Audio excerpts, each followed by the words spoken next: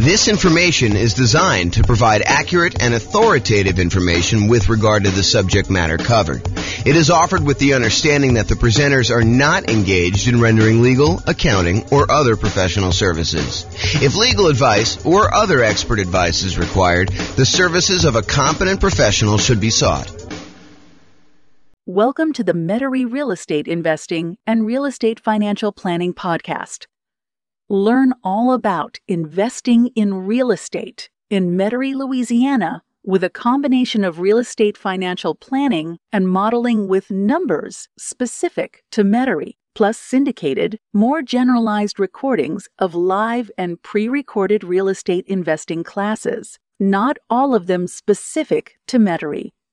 Be sure to stay tuned after the podcast for a message from our sponsors. Well, hello and welcome, everyone. I am James Orr, and today we've got a very special class. It is the impact of rapidly rising interest rates on real estate investors. It's going to be a new format for us. I'm trying a little shorter episodes to see how that goes.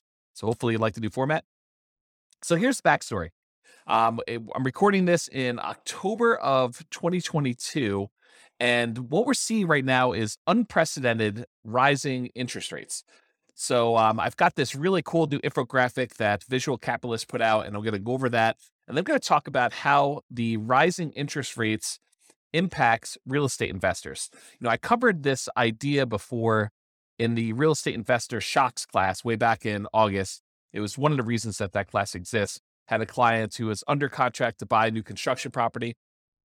And while they were under contract to buy the new construction property, interest rates rose considerably. And it really changed how that property looked for them because they were unable to lock it in. Usually when you're buying new construction, it's harder to lock in interest rate unless you do some type of extended lock period, or the builder's got some type of extended lock period or some pre-established rate. But if you're trying to do it with a traditional mortgage broker, a lot of times it's more expensive to lock more than 60 days in advance. So they were floating their rate thinking, rates, might go back down a little bit between while they're having the house built and when they're actually going to close. And just the opposite happened. Rates jumped up very significantly while they were under contract to buy the property, almost to the point where they did not want to buy. And so I did a whole class on that type of shock and a lot of other shocks. And that's the Real Estate Investor Shocks class. That was back in August. You can go find that on the podcast. So we've seen interest rates going up at a rate that is unprecedented, and I'll show you some graphics about that here in a second. And one of the things that's the question is does this impact real estate investors, and how does it impact them? And so we're going to start a conversation about that. I think this is much more than a single episode topic. I think that we're going to talk about what happens to real estate investors as interest rates rise as part of a theme moving forward. And so there'll be a bunch of other kind of classes and modeling and discussions on that topic, but this is kind of just us getting started. So, all right. So the chart that I have from Visual Capitalist goes over what's called the federal funds rates. It's basically what the banks use in order to loan money to each other overnight. So it's not mortgage interest rates that were shown specifically, although the federal funds rates is very closely related in many ways to what a mortgage interest rate would be. It's not the exact same number, but if the federal funds rates go up, then it tends to increase mortgage interest rates as well. And if the federal funds rates go down, then that tends to impact mortgage interest rates too. And so what the Fed does, it actually sets these rates, which is what banks charge each other to loan money overnight. And therefore, that impacts what the actual mortgage rates. So the Fed is actually impacting mortgage rates, but indirectly. So let's take a look at what the numbers are. So this is a zoomed in version of the Visual Capitalist new image that we have here. So you can kind of see what's going on, but I'll go over and I'll tell you what's happening here. So this is 35 years of interest rate hikes. It kind of gives you a view of what happened over the last 35 years as far as the change in the effective federal funds rate put out by the Fed and how they changed. And so what they did is they picked the last, 1, 2, 3, 4, 5, 6. They picked the last 6 times that the Fed raised rates very aggressively. And they wanted to show you, this is over the last 35 years, and they wanted to show you how quickly they did it. So all the way back in 1988 to 89, rates went up 3.23 percentage points in about 1 year's time. So over the course of a year, they raised rates 3.23% percentage points. And that worked out to be about 0.23 percentage points per month. So that was sort of the rate that the rates were going up. And for those of you that can see the screen, if you're watching the video version of this instead of just the audio, you can see that that's this one right here. And I'll kind of jump to the punchline and tell you that that is the second fastest time that rates have gone up. So 3.23 percentage points in about a year, or about 0.23 percentage points per month. Then you jump forward to 1994 to 1995, and rates went up 2.67 percentage points in about a year as well. And that worked out to be 0.22 percentage points per month. And that's this 1994-95 one, very close to that other line there. And you can kind of see where it is, just not quite as high. And then in 1999 to 2000, rates went up 1.51 percentage points over 11 months. So a pretty big increase, but over a slightly shorter period of time. That's about 0.14 percentage points per month. And so that is the 1999 to 2001. That's this little blue line if you're looking at the video right there. And then the 2004 to 2006 period, rates rose about 3.96 percentage points over about 2 years. And so that was 0.17 percentage points per month. And that one is right here, 2004, 2006. So that's the largest increase we have on this particular chart, but it was over a longer period of time. So the steepness of it, the rate of change of it, is not quite as dramatic. And so that's right here, that one. And then in 2015 to 2018, this is, remember, after the global financial crisis, rates went up slowly and over a long period of time, about 2.03 percentage points over 3 years. So it took them 3 years, 2015 to 2018, to kind of have these rates go up. And it went up about a little over 2 points during that time. So that was about 0.06 percentage points per month. Now, we're in 2022, and over the last 6 months, we've seen an increase in rates of 2.36 percentage points. So as far as like magnitude goes, it's definitely not the biggest increase we've ever seen. In fact, we've seen we've seen 3 other periods in the last 35 years of history where rates have gone up more than this. Okay, so it's not just a order of magnitude problem that we're seeing that. But what we are seeing is the time period, the amount of time it took to increase that much is a new record. It's faster than any other time in history. And so we saw a 2.36 percentage point increase in 2022 over 6 months, which is 0.4 percentage points per month. So what I did is I took the kind of rate, how many percentage points it was going up per month, and I plotted them on a separate chart just so you could see the order of magnitude. So 1988 to 89, it was 0.23. 1994 to 95, it was 0.22, just a little smaller than the 1988 one. 1999 to 2000, that was 0.14. 2004 to 2006, that was sort of like before the financial crisis, that was 0.17.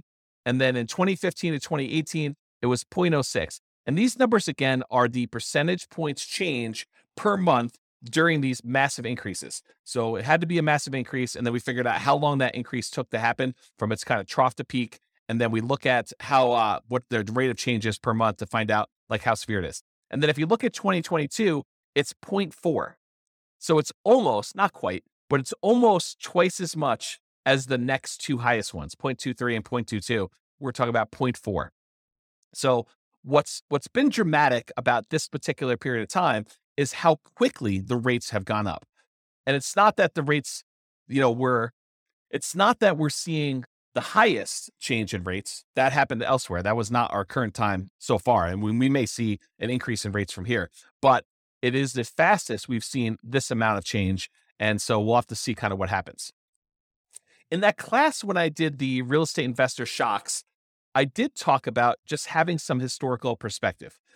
I think there's a tendency, this is my hypothesis, right? I don't pretend to know everything, but this is my hypothesis about what I think is happening with people. I think a lot of people have short memories about what has happened in the past.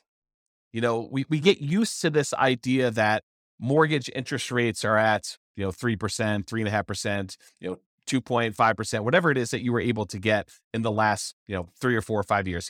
When we've seen, this is a chart showing historical interest rates, it's like over here down in this really low section. So whatever you were able to get for that. And I think what happens is people think, that's normal. I should be able to get a 3% mortgage or a 4% mortgage or, maybe even a 5% mortgage. That seems like a reasonable number. But what I think some people, I would even argue maybe most people don't realize that historically that's really low.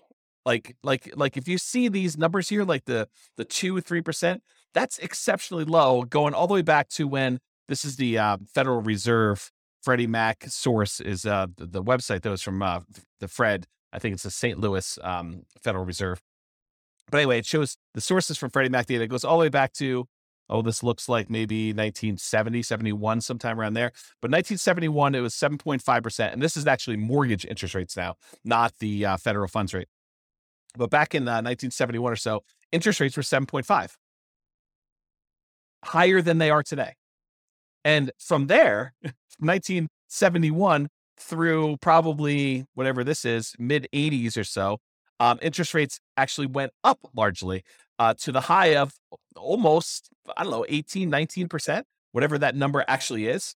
It's definitely over 17.5, it's probably over 18.5. So interest rates went up pretty significantly during that period. And then from there, they've been on a jagged, not consistently down, but overall downward trend to when we were bottoming out sort of like during the pandemic, where we had these really, really low interest rates. So it went from, 18 and change probably all the way down to these lows over here, which is probably, just over 2.5, somewhere around there for the very low. But now we're back up, I'm recording this in early October, 2022. We're back up to, probably pushing 7% or so as the interest rate. Lower than what we were in the early 70s, but definitely a lot lower than we were in the 80s. But, we're kind of used to this shorter period of time. Our memories are kind of like short-term memories are kind of are triggering off of, we have it so bad now because, 5 years ago, interest rates were amazing. There were these really low ones and now they're much higher. So we've seen the highest rates we had probably since, I don't know if I kind of use my mouse to go over here.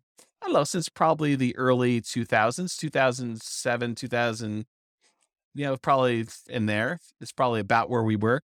And then before then, it was probably back to, early 2000s, 2001 or so that we saw the rates where they are. So I guess what I'm trying to point out is real estate investors, I think people in general, but also real estate investors, they have these shorter perspectives on what they're kind of like used to seeing. Maybe it's like a recency bias if I kind of understand those biases correctly, which I'm not an expert on. But the idea is that we tend to think about things that have happened in the past and we think that that's normal. Well, maybe it's not normal.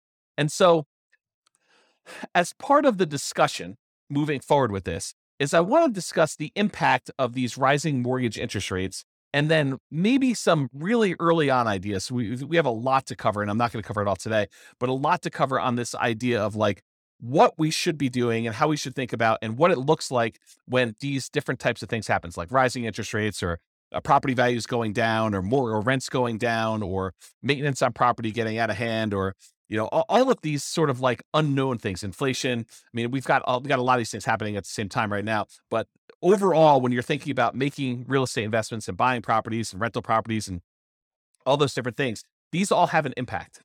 So let's talk today, just kind of narrow it back down, the impact of rising mortgage interest rates. So the impact of rising mortgage interest rates, especially after significant price increases, because we're kind of coming off of a really hot real estate market in general, where a lot of people were bidding above asking price and prices were going significantly above asking price. And, property values were increasing very rapidly. So when we see these mortgage interest rates rising, and now we already had property prices that are up much higher than they were, 2, 3, 4, 5 years ago. And maybe we've seen rent increase, but maybe not quite as much as we've seen these home prices increase, and definitely not as much to kind of counteract the ability for the prices going up and the interest rates going up, such that the payments on those, if we finance those properties, to be able to support that particular property. So now when you have prices going up and rents going up, but maybe not quite enough to keep pace with the prices going up, and maybe now these really high interest rates, it can make it much more challenging to have positive cash flow on a property. And because of that, also to qualify to buy the next property and any additional future properties you're planning to buy. So if you were using something like the nomad strategy, where you're buying a property, moving in, living there for a year, and then after the year, converting that to a rental and repeating the process, it's one of the strategies that a lot of folks use in order to minimize how much they need for down payments, get better interest rates on their loans, and then they kind of buy a property, live there, and then they acquire as many properties as they want, repeating that process over and over again. But if you're trying to do something like that, then having these higher interest rates and higher prices and the rents not being growing quite as fast as those two are growing in tandem, that actually impacts your ability to qualify for the next property, making it harder. You may have to wait. You may have to put more down. You may have to buy down the interest rate. You may have to do a combination of those things. Maybe you have to do some type of other increase their income on the rental property, like doing short-term rentals or something like that, as just an example. So to be able to do all of that in order to buy these properties and qualify for the new loans, these rising interest rates are really impacting that a lot. So the question then becomes, because I hear some of the rumblings going on, is real estate investing dead? Interest rates are now 7%. It doesn't even make sense to go buy a property with 20 or 25% down anymore. It's really hard to get into cash flow, or they're really, really negative, or whatever happens to be happening in your market. And I personally think the answer to that is not at all. I do not think that real estate investing is dead. So what does this mean for real estate investors? First of all, it's not the end of the world. It may seem like that, but I wanted to give you some perspective about these interest rates and how they've been really, really high in the past. And real estate investing was definitely not dead at that point. It is not dead right now. There are strategies that you can apply that don't rely on you or your customers getting new bank financing at all. So first of all, you could do totally lender kind of non-contingent on the lender at all type strategies, like going and getting owner financing. So now you're negotiating directly with the seller, or wrap financing, taking existing loans. I mean, this is a great period if you're willing, and not everybody's willing to do this, right? Some people just want to go buy a rental property. They want to work their job. They want to buy the rental property, put a property manager in place, and have that become a very passive stream. And they're not willing to go out there and negotiate directly with a seller to find a deal and do that. That's up to you. I mean, it's really up to you as to whether they want to do that strategy or not. But you can go find owner financing. You can do wrap financing, where you have these existing loans that over the last few years have been really, really low. You buy those properties and you wrap the financing on that, kind of like a subject to, but you give the seller the right to foreclose if you're unable or unwilling to make the payments on it. Loan assumption. So there are some loans, especially if you're doing like a nomad strategy, where you can go in and formally assume a loan that has a lower interest rate, may require a slightly larger down payment than what you might have been thinking. But that's definitely a strategy where now you can take over a really good interest rate loan on a property that is, 3%, 3.5%, 2%, things like that. You could also do lease options, where you are leasing a property and you have the option to purchase it, or you do a lease purchase where you have a lease on a property and you have a purchase agreement, the contract to be able to buy it at some point in the future. So those don't require outside financing. Agreement for deed, where you have an agreement with the seller that you're going to make monthly payments, and at the end, they're going to provide you the deed to the property if you do all that. And then buying properties subject to the existing financing, where you leave the existing seller's loan in place. The seller deeds you the property, so you are now the owner of the property, and you start making payments on an underlying loan, as an example. So those are strategies that do not rely on you or your customers specifically getting new bank financing. Now, a lot of these strategies do rely on your customers eventually getting loans and cashing you out. For example, a very common lease type strategy is you do a lease option, you acquire property on a lease option or subject to, or wrap financing, and then you immediately offer it to a tenant buyer with a lease and an option to buy it from you. And in that case, you are eventually relying on your lease option tenant buyer going and getting a loan from a bank and cashing you out in the property, if that is your model to do that. But there are versions of this strategy where you agree with the seller upfront that you plan on lease optioning the property and that you do not intend to lease option exit it. You're going to hold on to it long term. And so you have to negotiate a much longer lease to do something like that. So those are some examples of things that you can do that don't rely on you getting financing right now. And who knows what the future, right? I mean, I could try to make predictions and say, I think interest rates are going to go up, or they're going to go down, or they're going to go back down to 3% or 2%, or they're going to go up to 8% or 15%. I could try to make predictions, but I don't know what's going to happen. I think a lot of really smart people don't know for sure what's going to happen. I think there are some people that were a little bit surprised to see the rates do what they did, last month or two. And we don't know what's going to happen in the short term. We don't know what's going to happen in the long term. I think overall, my best guess is that rates will go up and down. No, not to be not to kind of be dodgy here, but I think we'll see rates increase. We'll also see rates kind of come back down, and so you have cycles going through where rates are getting better, rates are getting worse.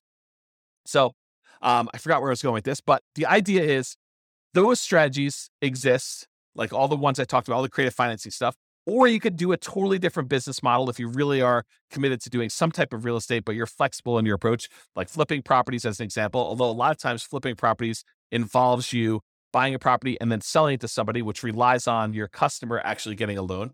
You could wholesale properties. Again, in most cases, it's relying on somebody else getting a loan to do it, unless they're buying cash.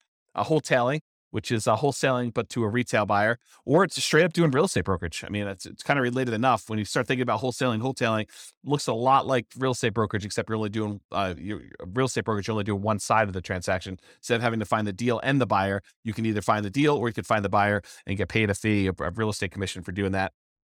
They're mechanically different, but if you think about it philosophically, they're very, very similar. Utilizing options or option auctions, where you're also finding and buyers doing that. We're investing in tax liens or tax deeds, or doing partnerships on properties where one of your partners is buying all cash or doing a syndication of some form. So those are all the different options that don't necessarily rely on getting new bank financing. Those are options for you. So if you were relying on bank financing in your previous strategy, the new market that we're in, the interest rates being where they are, prices being where they are, rents being where they are, the kind of the economy being where it is, it might suggest, it doesn't require this, but it might suggest that you pivot to another strategy in the interim, or so you could pivot to any of those other ones, or another option is use this time to prepare. And I'll kind of show you what I mean by using a recent example. I just recorded a podcast episode earlier this week on Norm and Norma for the Real Estate Financial Planner podcast, where that's more like stories of people. And we kind of talk about their situation and we model what their situation looked like and how long it would take them to be financially independent and what their net worth looks like and how we measure risk and things like that. But there's a couple in there, Norm and Norma, and they were going through in previous episodes on how to buy rental properties in a variety of ways. And so one of the ways they were considering is putting 20% down and buying as many rental properties as they could until they had a maximum of 10, and then kind of seeing how long it takes them to be financially independent with that, or putting 25% down and doing loans, or 15% down, doing non-owner occupant investor loans and paying the PMI when they do that, or doing the nomad strategy, which we discussed, but putting 5% down, moving into the property, living there for a year, at least a year, and then converting that to a rental after time. But this last episode is one of the more interesting ones related to this particular topic. In episode 24, if you go to realestatefinancialplanner.com /EP0024, and I'll put a link in the show notes for this as well. But if you go to that episode, they discuss the idea of, instead of buying rentals with 20% down or 25% down or 15% down or doing nomad with 5% down, what if they actually just save their money, invested in the stock market, which opens up a whole nother discussion about, transferring risk of, you're now got a slightly different risk curve characteristics by investing in the stock market, but they invest in the stock market until they have enough to buy the rental property free and clear. They're going to pay all cash for the property. They're not going to get a loan at all. Well, what's interesting about buying a property for all cash when you're in a really high interest rate scenario? It doesn't matter, right? Because the interest rate is not a factor. You're not getting a mortgage on the property at all. So it doesn't matter if they're 7% or 9% or 18%. You're going to buy all cash. And so the model for them is, they're going to take all the money that they were normally saving, that they were going to use to put 20% down or 25% down or 15% down. And instead of buying a rental property at that point, they just keep using that money, invest in the stock market until they get enough where they have 100% down, until they're buying a property free and clear. And yes, it takes much longer for them to get to the point where they're able to do that. But the interesting thing that happens is, it doesn't take a lot more. It doesn't take a crazy amount of time in addition to do this free and clear model versus doing the traditional rental model. As an example, and this is a very specific example of their situation, their jobs, their income, the types of properties that they're buying. And, I probably will I'm going to talk about this here in a little bit, but I probably will do a version of this for every city in the different podcast cities that we're kind of doing, where we use that city's numbers to show you how this impacts in whatever city you're in, right? Like the idea is that we'll be able to do it for your city, but for their specific situation, their own savings rates, their own, kind of like income and their debt load, because we use debt to income to determine when they buy it. Although you don't do that when you're doing buying free and clear properties, but you do for the other loans. But all their specific situations. In that particular case, it takes them, when they're buying 20% down payment rentals, it takes them 31.17 years. So just over 31 years to be financially independent, where the income from the rentals and any other money that they have invest in the stock market using a safe withdrawal rate, but a combination of cash flow after all expenses and the money that they have in the stock market, that combined is enough to support them with their minimum income that they need for retirement. And we do adjust for inflation and do all the math right. So you can go listen to the episode to get all the details. But the short version is it's about 31 years if they put 20% down. But if they save up and they do 100% down, they buy the properties for all cash, they buy free and clear rental properties, it only takes 1 year more for them to be financially independent, which blows people's minds, because instead of them, putting 20% down, buying a rental property, and then saving up, with the extra cash flow from that one and any extra savings that they got, they buy another 20% down, then they buy another 20% down until they get as many as 10. Sometimes it doesn't even get to 10 before they're financially independent. But if they do that model versus they save up until they have 100% down to buy a rental property, then they buy that rental property. And these are identical properties. I didn't change the property type at all. It's the same ones that they were buying when they put 20% down as they were doing when they were buying the free and clear ones. But if they go and they do that and they put 100% down, it only takes them 1 year more. It's 32.17 years versus 31.17, which is crazy. So imagine for a minute, you're getting all stressed out because interest rates are up and your investing model is harder to do. You're like, I don't know, I can't make these numbers work. I can't buy a property that's got positive cash flow. Do you think that saying, okay, the market's kind of giving me a sign that maybe I should just pause for a second here, catch my breath, see what's going to happen here. If you've got properties, great. Those are awesome. They're performing well. You've got great loans on them. Whatever your situation is, that's awesome because those kind of get to accumulate. But for now, I'm just going to hoard money. I'm just going to kind of save, put it in a pile, maybe invest in CDs or savings accounts or stock market or whatever you think is appropriate for you and for saving that money. But you kind of let that money grow, knowing that either one of two things is going to happen. Either the interest rates are going to get much better and you're going to find a deal that makes sense, or interest rates don't even have to be better. You just find a deal that makes sense for you to do. Someone offers you owner financing in the MLS or something easy that makes sense for you to invest in. Or you get to the point where you have enough money where you could buy it cash and the financing no longer matters. And if you think to yourself, I think a lot of folks would think, I have to do this. I have to go put 20% down. I have to move really, really quickly because, trying to save up for, buying the first property with free and clear, it might take me 20 years to do that. Yes, it does. It takes forever for them to save up and do 100% down.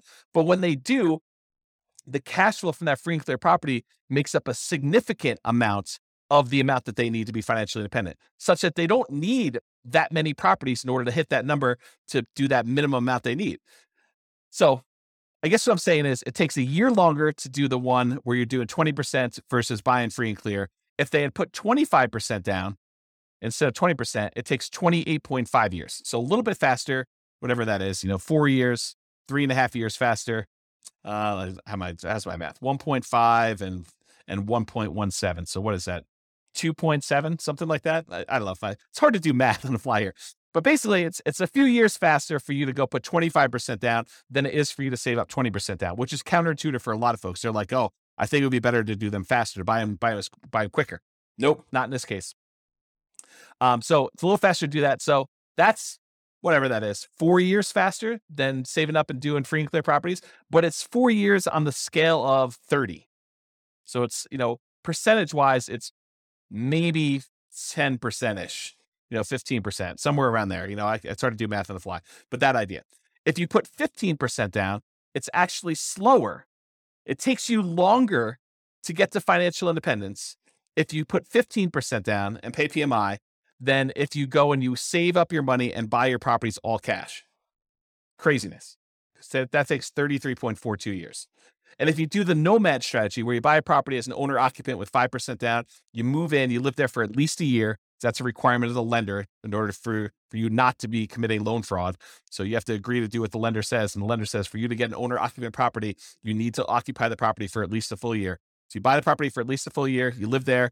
And then once you buy the next property, you convert that old one to a rental, you keep it, you'll convert it to a rental, and you buy the next one 5% down, you move in, you repeat this process until you have up to 10 properties in this case, but as many as you want in reality.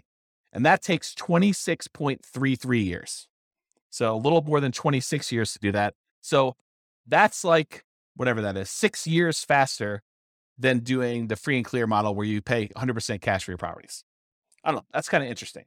So is real estate investing dead? Not really. I mean, even if you decided to forego it, like loans at all, and saved up and bought, free and clear properties, I think it's completely reasonable for you to do that. Okay. So in a similar class to this discussion before, I've taught a class. Sorry, I had to grab a beverage there. So previously, this is probably about, it's probably about a year and a half ago now. I taught a class called Is Nomad Dead?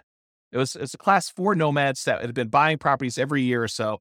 And they were wondering, hey, James, the real estate market's going crazy. The property prices, they're going up so much, and interest rates were getting up a little bit higher, not like what they are today, but they had gone up a little bit. So they're like, hey, I can't quite get the deals I was getting, but prices are way up. And there's bidding wars on properties where, they were having to waive things in order to get their offers accepted that you probably shouldn't be waiving in general, like, appraisals and inspections and, all those things that you might want to keep in most of your offers if you can. I mean, they were in a market where they had to do that to be competitive, but in the ideal world, you'd want to keep those. So they had these bidding wars going on, and the inventory was really, really small. So they had a very limited selection of properties available. So you had all these different factors going on.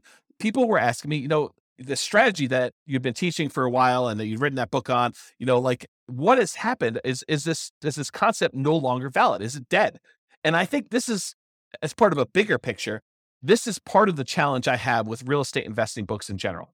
You'll go read a real estate investing book, and by the time it gets published in print, a lot of the ideas in there, they're dated, or the person is writing about a strategy that they've been doing for the last 15 years in a market that you're not in, and you're wondering, will this work today in our current interest rate and price and rent ratio kind of environment, and will it work in my market? And I think that's always been the frustrating thing, at least for me. I can only speak for myself. It's been frustrating for me to read a book and wonder, does this strategy work in my market with the current stuff I've got here? And so these people, even though a lot of them were in my market and they read the book, they're reading a book that's 5 years old, and I'm using numbers that they don't seem like they're today's market because they weren't. The prices had gone up so much, and interest rates were different, and the market dynamics were different with the bidding wars and limited selection stuff. So they were wondering, hey, is this nomad thing dead? Is this something I can even do?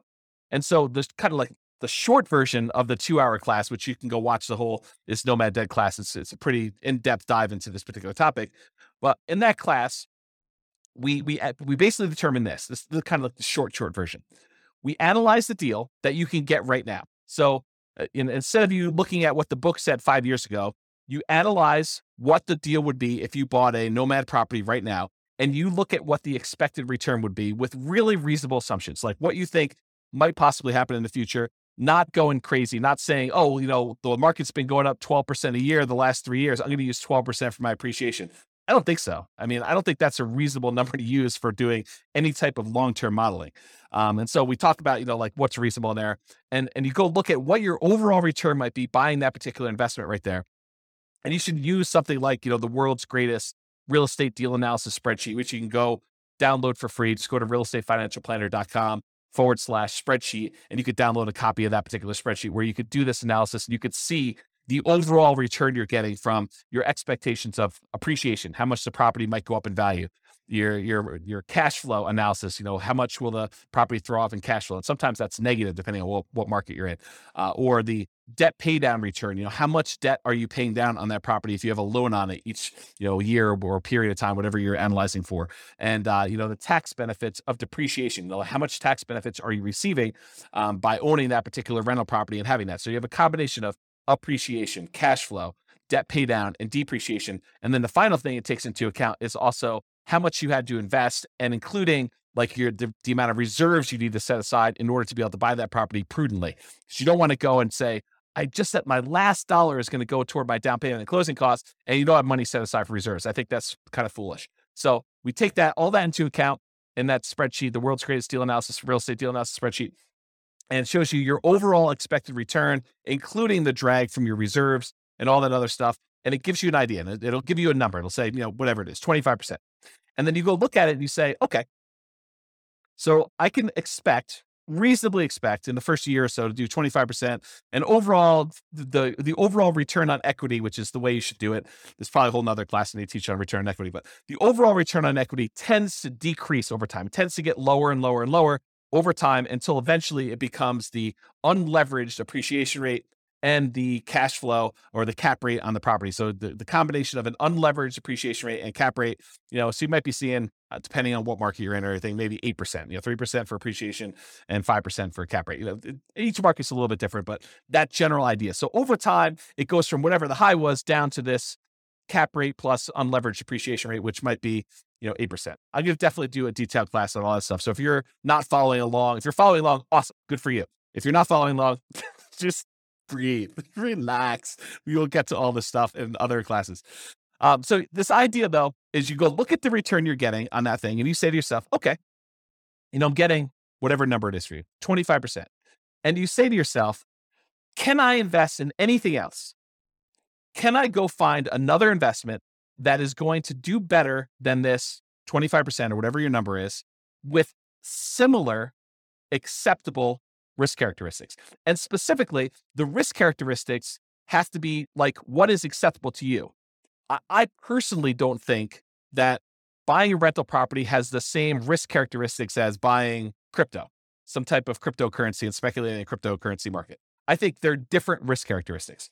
You may think they're the same, and that's up to you. I mean, I'm not going to impose my will on you, but I think they're different. I also think that putting money in a savings account has very different risk characteristics than buying a rental property. I think that savings accounts are less risky than buying a operating rental property business, which is what you're doing. But I do think buying a rental property and buying stock in a operating business are similar in some ways, right? In one way, you're buying stock, ownership in a company that is operating. It's an operating business. When you buy a rental property, you're buying an operating business. I mean, you're buying the business that owns the property and rents it out to tenants and has like operating expenses and everything else. So those are similar enough for me, but it's up to you. So the idea though is you look at the return you can get by buying a property right now, doing your analysis in that spreadsheet, seeing the number that you can get and saying, okay, with this particular number, is this something that I can go invest somewhere else and get this return or better? Because I'm not trying to tell you have to go buy rental properties. If you do your numbers and your numbers look really, really bad, and you can go buy something else where you can make 5, 10, 15, 20, 25%, whatever it is, 100% return on your money somewhere else, then you have to go make that decision. And I'm not suggesting you have to go buy the 25% rental property or whatever the number is for you and versus something else. I'm saying you look at it and you decide. You can't go compare it to what you could have made 5 years ago. You can't go read the old Nomad book and say, oh, but James, when you were buying those properties then, you were getting 80% return on your money. Okay, I was getting 80% back then. Today, the numbers are whatever they are, 30%. Does that mean you shouldn't do it because you can't get 80% anymore? I don't think so. I look at that and I say, okay, I'm getting 30% if I do this. Can I do 30? Can I get better than 30% somewhere else? And you make that decision. That's sort of what applies today, right? You go analyze a property, whether it's Nomad or not, you do the same thing. You go analyze a property and you ask yourself, can I do better than this somewhere else? Can I put my money to work in another investment that has similar acceptable risk characteristics to me that I can go invest in that, something else? Yeah. So, or maybe you have to change your investment strategy in order to find one that does have better than that. So instead of doing Nomad, you do fix and flips, or you do short-term rentals, or whatever it is that makes sense for you. And because the market has changed, sometimes you need to change your investing strategy or approach. For example, if you were buying deeply discounted distressed properties during the 2008 kind of like real estate crisis, that type of market doesn't exist today. It's just, that's not what the market that we're in. And it doesn't happen all the time. It's not like if you go read the book in 2010 about people that made a killing in the 2008 real estate market, and you're trying to look to implement that strategy, you're going to be pretty frustrated. It may come back, but it doesn't exist right now. And so maybe you need to change your strategy and you look at what's the best thing I could do with the resources and the opportunities I have right now. And I'll add one other thing. So in that class, I kind of went over this framework of do the analysis, look at your deal and decide, can I beat this? Can I do better investing in something else? And you decide to do that. But now I'll say another option, which I don't think I mentioned in there. I haven't listened to that class in a while, but I'll add one additional thing, and that is you can wait. And I think the confidence in waiting comes from that last slide where I showed you it doesn't take that much longer if you decide to go to the free and clear model and forego all this financing altogether. There are some strategies that are much faster than that, but if you're thinking I'm going to do 20% down versus I'm going to do this free and clear model, I think even if you had to wait 20 years to build up enough down payment to buy a property free and clear, which I don't think it's going to be that long, but I think it's prudent for you to wait on the sideline. I don't think it's unreasonable for you to say, I'm just going to hold my money. Maybe I want it in the stock market. Maybe I don't. Maybe I want it in crypto. Maybe I don't. Maybe I want it in savings. Maybe I don't. Maybe I want it in something else.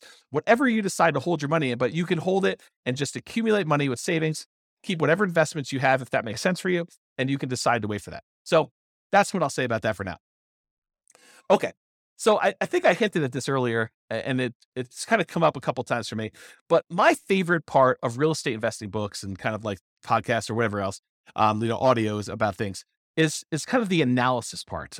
Hearing about someone say, I bought this property, then I bought this property, then I bought this property. And, it took me X amount of time in order to accumulate enough where I was financially independent. And like that part of the book or that part of the story, or like hearing, a property that I own to kind of increase in value and it finally went to this and my cash flow on it is this, like those are the exciting, juicy parts for me personally.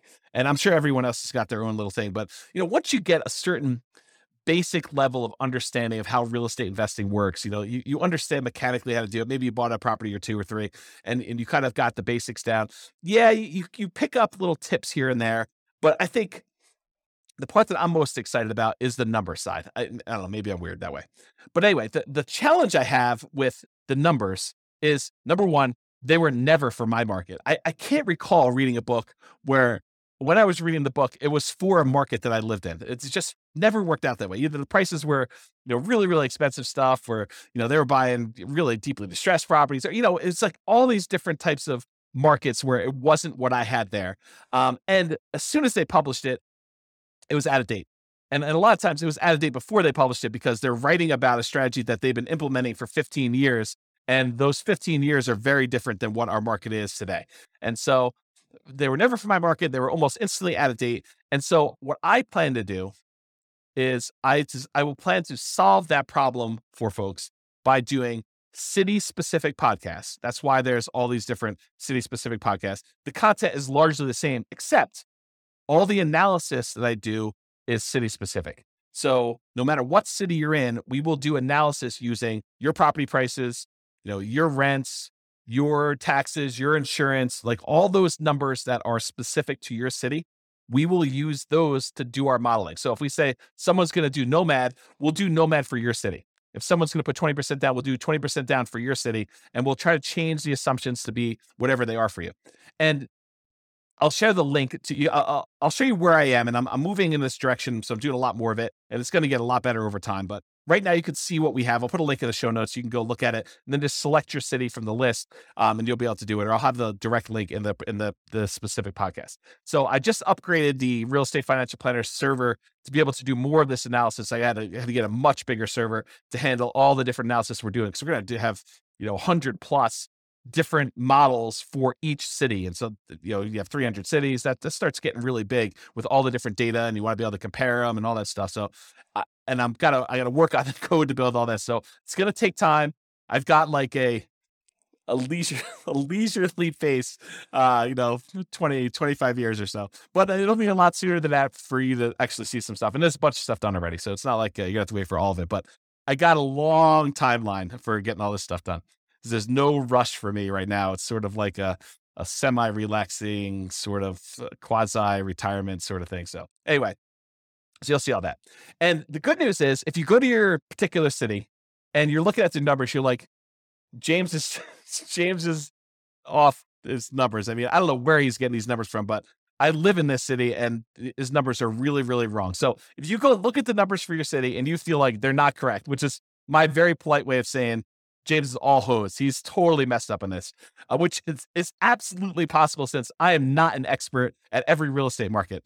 So if you go there and you find out your numbers are wrong, you have at least two options and to get them corrected. So number one, if they're wrong for everybody, if like my price point is off or my rents are really far off or something like that, just tell me, drop me an email, and I can go update them and rerun all the models. So our software allows me to go in there and I can just change the assumptions for whatever it is, and I'll rerun them all, and they'll be correct for everybody. Now you can go and everyone can go and do that. If they're just wrong for what you can do, if you go there and you're like, oh, he's using average price or median price, and I'm buying properties at this big discount, or I'm buying in a certain niche where my stuff is, 30% off or whatever you're able to do. Like, you're special and you've got some magical power to be able to do something that not everybody can do. But it wouldn't be fair for me to change all those numbers just because you're able to do something miraculous, something exceptional. You can go ahead and copy the scenario into your own real estate financial planner account. Just change whatever it is that is different about you and what you can do, and rerun it. And you'll be able to do all the changes and see exactly how it impacts you. So those are like the two solutions for you discovering that I don't know everything about every market, and hopefully that'll help you. So that's what you can do there. All right. So I went a lot longer than I expected to go. I was thinking to myself, this is probably 15 minutes. It's 45 minutes in. So I hope you've enjoyed this new formats. I will try to keep them shorter in the future. I'm aiming for sort of that 15 to 20 minute podcast length. My contact information is on here, and I'll put it in the show notes as well. And you can kind of reach out to me if you've got questions or need anything else. But I hope you enjoyed it. I hope that is helpful and more encouraging for you than this discouraging news and running deal analysis and seeing, frustrating numbers with your mortgage interest rate. And I'm not sure if the animals, if you probably can't see the cat and the dog, but they've decided to visit and meow, and the dog's not barking, he's taking a nap, but hopefully you guys did that. So anyway, I'm James Orr. Hope you enjoyed. See you next time. Bye-bye for now. With home prices up, mortgage interest rates up, and rents up, but not quite enough to counteract the higher prices and interest rates. Cash flow on rental properties in Metairie is harder than ever. Book a call with the Real Estate Financial Planner to apply our proprietary 88 strategies to improve cash flow on your rentals. See the show notes for a link to schedule your call and improve your cash flow today. If you're a real estate agent, lender, or professional in Metairie that wants to help our real estate investor listeners, consider reaching out to learn about collaboration opportunities with this podcast. We'd love to add more value to our listeners by having you assist our investors buy, sell, and finance their real estate investments. See the show notes to schedule a call to discuss collaboration opportunities.